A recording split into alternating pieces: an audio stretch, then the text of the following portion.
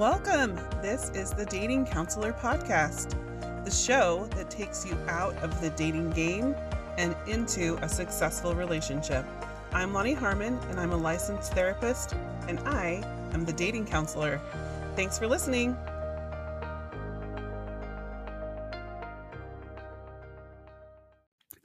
Hi, thanks so much for joining me today. I'm really excited to talk to you all about online dating and bring something to your attention that you probably already know, the paradox of choice.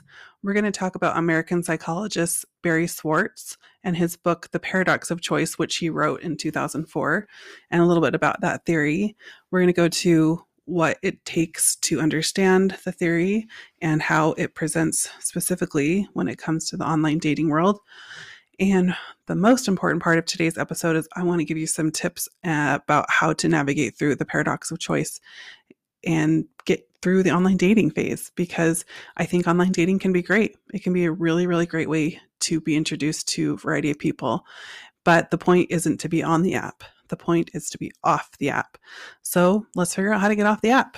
Thanks so much for joining me today, and we'll talk about the paradox of choice.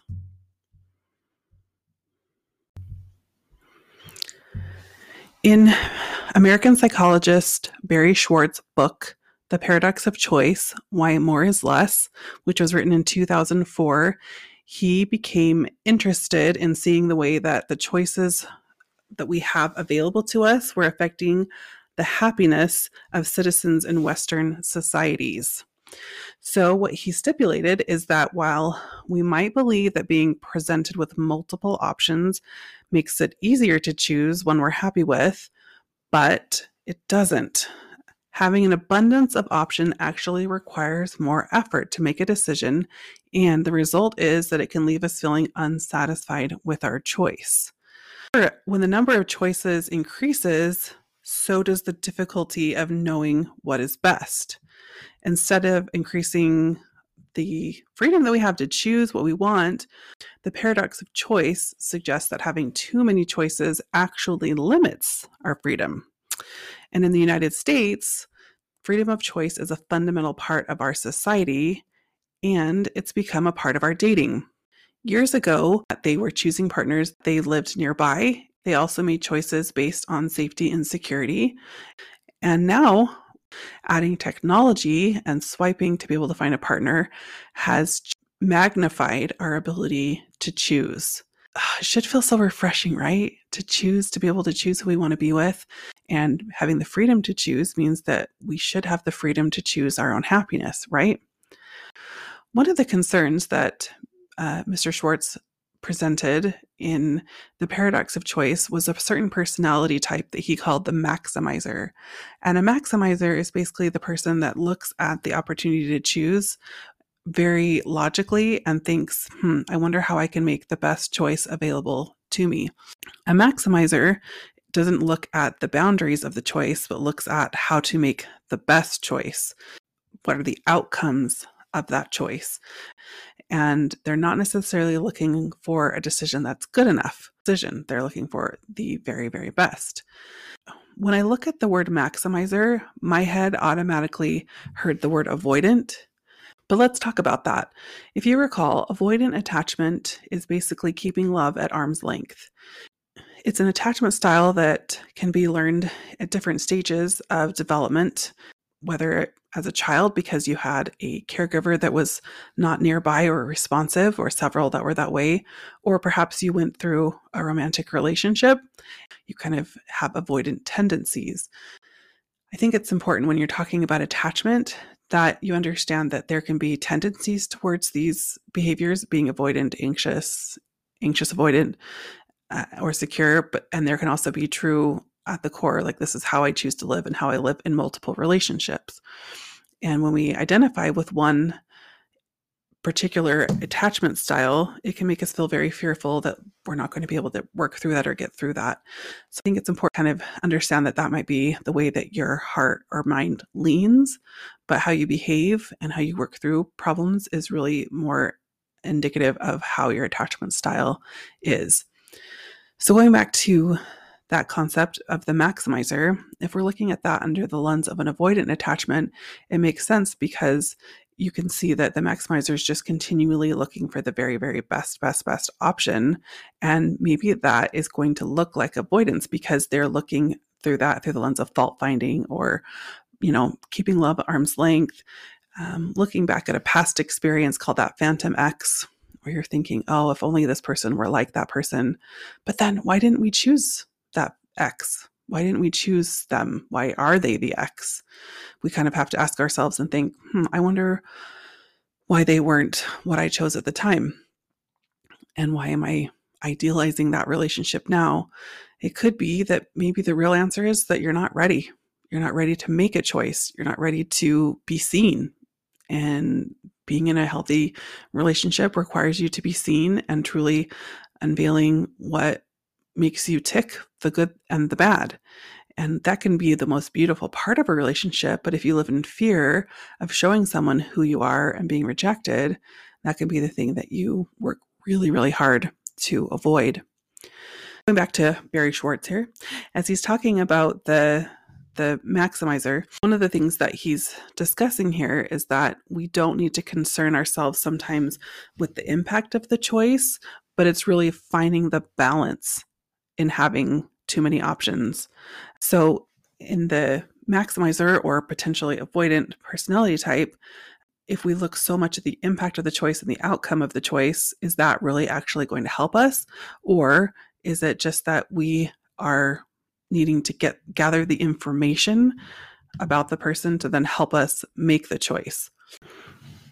In an online article from the website The Decision Lab about the paradox of choice, they wrote, as a result of the paradox of choice, people also seem less likely to commit or spend the necessary quality time getting to know someone, since they can just get right back on the app. One user in an article for the Stanford Daily writes, the seemingly infinite supply of options allowed me to care less, to distance myself, to treat people like an online shopping cart. As a result, I found myself deeply unhappy with all of it. Oh, you guys, those words just hit me so hard, treating people like an online shopping cart. There's a part that I want to speak to here about empathy. So empathy is that emotional experience that we have where we're thinking about how somebody else feels, and we're thinking about what it's like to be them. And in thinking about what it's like to be them, we usually make choices that would be empathetic to the situation or plight that they could find themselves in. Now, there is such a thing as being too empathetic, where we're always concerning ourselves with other people and how they feel, and putting ourselves on the back burner and not taking care and advocating for ourselves. So in one sense, online dating can be really helpful because it says, this is about me. This is about what I want and what I need and how I need to take care of myself. And I love that. I actually really, really love that because it makes you choose what you want. The other side of that is that the person on the other end just becomes a one name person with some photos that you're going to judge and you're going to make decisions about based on the photos and the words. And I think when you put the person on that kind of two-dimensional platform, you're not really getting an opportunity to see if you would click with them. If you're in a room with someone and you can feel of their spirit, their energy, the way that they carry themselves and interact, they can become more or less attractive to you.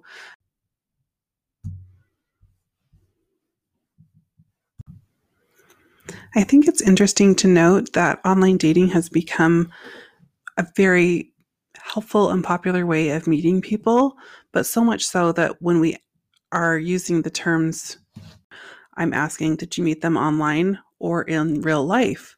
And when you're talking about dating in real life versus dating online, there's a distinct difference in the way that you're going to be able to build a relationship with them. And there's a different set of questions that I'm going to review with my client and figure out about how they do know them. And this is because people can think of who they are, but being with someone in person actually creates the opportunity for you to interact with them to help you figure out how you are with them. You can read facial expressions, you can read body language, you can understand tone of voice, and you can understand proximity to you, meaning like physical closeness or physical distance. in a real life setting. So when you're on a date, you can kind of use those clues to help you make a determination about how you feel romantically about this person, or if it's a friendship interest, or maybe neither. Now, you can get those cues and vibes obviously from online, but it's much harder to tell and it takes a lot more time. So, obviously, there's going to be pros and cons to meeting in real life or meeting online. It's definitely more convenient to meet people online, but then we spin back into that paradox of choice. When you meet someone in real life, I feel like it's relatively a shorter amount of time to determine if you feel like there is a romantic connection and if you'd like to pursue things. Most will go on about 3 dates with someone to determine if they want to continue to go out or not. Sometimes they know sooner, but in knowing sooner, is that the best thing? Unless there is a significant deterrent to continuing to get to know someone, I advise that you look at the first date and say, did this go well enough? Do I have enough information? Am I curious? Okay, I want to go on a second date. And thus the second to the third. And at the third, kind of deciding, like, do I feel like that's romantic? Is there a want or need to know more? How is the physical chemistry? Have we felt that like a bit of energy crossing between us? Have we wanted to hold hands or snuggle or kiss or make out or do some of those things that show, hey, this is different. This is a romantic relationship. And if those things aren't present, then we've made our decision, right? And we can move on and say, hey, I don't feel that romantic connection. Thank you for your time. And they'll still say the same. And then we move forward, right? Hopefully they'll say the same, I should say. Sometimes they don't. But most of the time, when you read the situation correctly and you're both being honest with yourselves, you'll say, I don't feel a fit. And then you move on. And if you do, you just say, let's continue to get to know each other, right? Because getting to know each other is how you get the information that you need to be able to move forward. So in online dating, because you have so many choices, you could come out with so many matches one day that you have 10, 20 people to talk to. And that presents you with you need to create some kind of a checks and balances. Okay, they talked to me this length of time in between. They talked about this, they talked about that. Oh, their pickup line was dumb or this, that. And you're not really getting an opportunity to see who they are. So let's go into the tips. I really highly recommend that you take 2, maybe 3 matches at a time and go from there to decide how you want to interact with them and how you want to talk with them, and have that be in your queue. Decide before you add someone else. You're taking time to look at the person as a person, see how you feel about them, see if you feel safe with them, and which can be really hard to do. So maybe trying a video call or something that you can get an opportunity to say, I wonder if we would be able to meet in real life and feel like there's a connection. So those are some of those first 2 opportunities here. Like take 2, maybe 3 people and give them an opportunity to get to know you. You get to know them. Do a video call, see if you want to meet in real life, and then follow that in real life dating principle of, do I like the first date? Should I go on the second date? Etc. That will help you to keep the decision making in the here and now and gather information and chat about things that seem relevant to you, but also bond over activities and shared interests. That's the fun way of getting to know somebody. So those 2 ideas could help you navigate through that choice pattern very, very easily. The most important piece of information that I want to share with you about making choices is that your choice is revealed to you in time. When we are looking at who we want to spend the rest of our life with, we want to know immediately. We don't want to make the wrong choice. And because we so desperately don't want to make the wrong choice, we can hyper focus on so many things, flaws, perceived flaws, circumstances. And I find it pretty interesting that there seem to be 2 ways that people do this. Either they hyper focus on flaws, keeping people kind of at arm's length, really pulling away and not sure if they should trust them, or they're all in. It doesn't matter if I've seen 47 hot pink or red or whatever color you want to call it flag. I'm just going to keep leaning in and I'm going to give them the benefit of the doubt. So dating requires you to have good judgment and to understand how information is given to you and what to do with it. Usually when information is given, it's given because we've been in an experience together, or they have said something, or you have said something that indicates, I have a question about that, which requires some conversation. So that's why dating requires activities and conversation, because you're getting to know each other through the activities and through the bond that you create there by being in person with each other. And then through conversation as you explore who you are in the past, who you are in the present, and who you hope to be in the future. There's characteristics that we carry with us throughout time, and there's also intentions that we can carry with us throughout time. And people are usually very good at revealing themselves and letting you know what they believe and what they want. You have to be able to listen to what they're saying and receive it. So if someone online is saying, hey, I'm just looking for a good time, that doesn't mean that potentially you could be the person that changes them to wanting to be in a serious relationship and get married. Accept that that's what they're telling you and decide if that's what you want. If someone says, I am looking for the love of my life and I believe I will know very quickly, listen to that, because that means that you are going to be under the microscope very, very quickly. Maybe that won't feel good. Maybe that's not how you date. So you say, well, I prefer to get to know people, and I prefer to see if we're curious about each other and see if there's some chemistry, some attraction building. And if you need to know too quickly, I probably won't be the best fit for you, because I don't just share all my details on the first date and say, so you wanna? That might be a way of presenting yourself that could help people to understand, like, I just want to get to know you. I'm curious and I'd like to get to know you better. When we're looking at building your online profile, we often see people put what they don't want or what they're not looking for. And I get that, right? We are trying to say, like, I don't want a scam, or I don't want someone who's going to come at me for my money or for my body. But think about what that message sends, right? If you're telling them what you don't want, it kind of just makes you sound like you're bitter.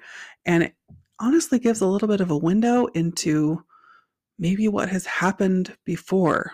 When it talks about what you're looking for, when people use the term emotionally available, I really feel like that is a loaded term. I also want everyone online to be emotionally available. But what does that mean? Can we break that down a little bit more? What if you really said, I would like to there and get to know each other? I think that you don't want to spend a lot of time thinking, oh my gosh, this is all the stuff that I don't want. So because we're presented with so many options when it comes to online dating, there can be a lot of loose ends, meaning you can start a conversation or they can start a conversation with you and it just doesn't really go anywhere. This whole, like, how are you? How was your day? Did you sleep good? This type of thing that really doesn't translate into something to talk about and something to be able to move it off the app. So what do? How do you respond to someone when you're getting kind of a slow fade from them? And like, you can tell the cadence of the conversation has changed and you're not really sure what to do because you're not totally invested, but you're also kind of like, well, what's up? One of my favorite rules that I always advise is, if you're going to make up a story, make sure you're the winner. Meaning, if you don't seek closure, and sometimes you can't always seek closure, it's not appropriate, or you're feeling like it's too awkward or you're shy. But if you're going to not seek closure, don't make up a story about how it's because you stink, you're unattractive, you don't make enough money, or some kind of dialogue about that. If you're going to make up a story, make up the story where you're the winner. I was just so witty and charming that they were overwhelmed and decided to move on to someone who was less so. It's better to make up a story where you come out the winner than making up a story that you can't actually fact check and is proof. It's just proved by your own insecurities. So I do feel like we live in a space in our culture where you can seek closure in a different way than you did before. Now, I'm not talking about it like a TV show where you're going to come on and tell the entire world like how you felt about breaking it off with them. I think that is a lot to ask a person. But I think what you can do is just say, hey, I'm sensing that our tone and dynamic has changed. Just wanted to check in and send you the best. Just kind of interested to see if you agree that things have kind of flipped. Getting a weird vibe from you recently. Is everything okay? This isn't intended to say to them, hey, let me cut you some slack for not talking to me for a long period of time. It's intended as a check-in, because if you assume that they aren't talking to you because of XYZ reason and you come at them and are super aggressive, then that also creates the tone. I'm going to start a fight even though I don't know if there should be a fight. An idea of just checking in, saying, hey, I've noticed things are changing. Just wanted to check in and see if you agree and kind of what's up. That gives you an opportunity to figure out what you want to do from there. As we're getting to know people, we are going to experience rejection, and it hurts. When we're trying to find closure, what we're trying to do is say, this will help me to be able to move on and send the next person forward. Some people aren't capable of that. They're not. And maybe you're not at that time. And so you don't always have to provide reasons, XYZ reasons, but you can say, yeah, I felt like I was interested elsewhere. Thank you so much for your time. Or I've decided recently to get off the apps and take a break. Thank you for your time. Or work has been really busy. I would like to get to know you, but I don't really have time for texting. I read a statistic somewhere that said about 60% of online dating doesn't get past the texting part. And I think that's so true. There's so much messed up when it comes to texting each other because we are not getting off the app and in person. And maybe because we're scared, we don't know who this person really is. And so we're nervous about meeting them. Or maybe we're really nervous about being in person because it could be awkward. It could be uncomfortable to, maybe you'll make a mistake, or maybe they won't be as attractive, or I won't be as attractive to them. But this is the part of dating where you draw courage and you say, I'm going to use my best judgment. I'm going to create a safety plan to make sure that I am safe and I'm not, putting myself in a situation that could be dangerous. And I'm going to meet someone in real life. And that is my opportunity so I can move through this. I think if you're not a big texter and you say, hey, I'm not a big texter, that means at the time where you are texting to create an opportunity to meet in real life.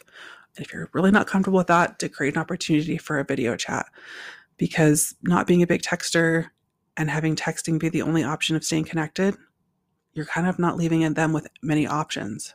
And I get that. Honestly, life is so busy and texting people back, it's really hard. 2-3 days go by and you're like, oh my gosh, I didn't respond to that, or I didn't say this or that. And it can be really tricky when you're just not feeling that deep connection to feel a sense of responsibility to text somebody back. But again, that's why I go back to that whole 2-3 matches. If you have that and you put yourself in a space where you can just focus on that, then you say, okay, set my alarm on my phone. I'm going to check my matches this time every day, and I'm going to spend this much time responding. And maybe you even communicate with them saying, I don't check the app all day long, but I do between 8 and 9 p.m. at night. And that's when I respond. And then they'll know, and it won't be about you rejecting them the other 23 hours of the day. Now, these are just tips. This isn't something that you have to do. I'm just acknowledge who you are and where you are and feel really comfortable letting that play out. You don't have to pretend that you're some amazing texter, and you don't have to also say, hey, I suck at it, I'm not doing it at all. You have to be able to let them know how to communicate with you and show up for that level of communication. Remember, as we're going back to talking about having too many choices, unfortunately, that's kind of where the pitfall is. If other people are looking at too many choices and you're non-responsive, you're not going to move past that. Swipe, swipe, swipe. Look at where your hiccup is. Take responsibility for what could be yours and try to just make some gentle improvements while being kind to yourself along the way. Thank you so much for joining me on this episode of the Dating Counselor podcast. I'm so honored that you are here. I would really love it if you would head over to my website, thedatingcounselor.com, and hit me with your email. I'd love to give you all the tips, tricks, and insights about dating, especially dating in Utah. If you find yourself stuck in the bubble and really struggling, I'm your gal. You can follow me on Instagram at The Dating Counselor, and you can follow me on Facebook at The Dating Counselor. Check out events that could be happening locally, and feel free to share this podcast with a friend. I would also absolutely adore it if you would rate, review, and subscribe, because this helps boost the podcast. And if there's anything that I know, it's that you want everybody to be better at dating, right? You're sick of it and you want people to treat you well. Let me help you. Please rate, review, and subscribe, and share this podcast with your friends, and let's change the culture of dating in Utah. Thank you so much for tuning into this episode of the Dating Counselor podcast.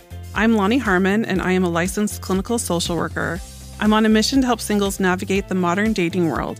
You can learn more about my course, Foundations for Modern Dating, at thedatingcounselor.com/courses.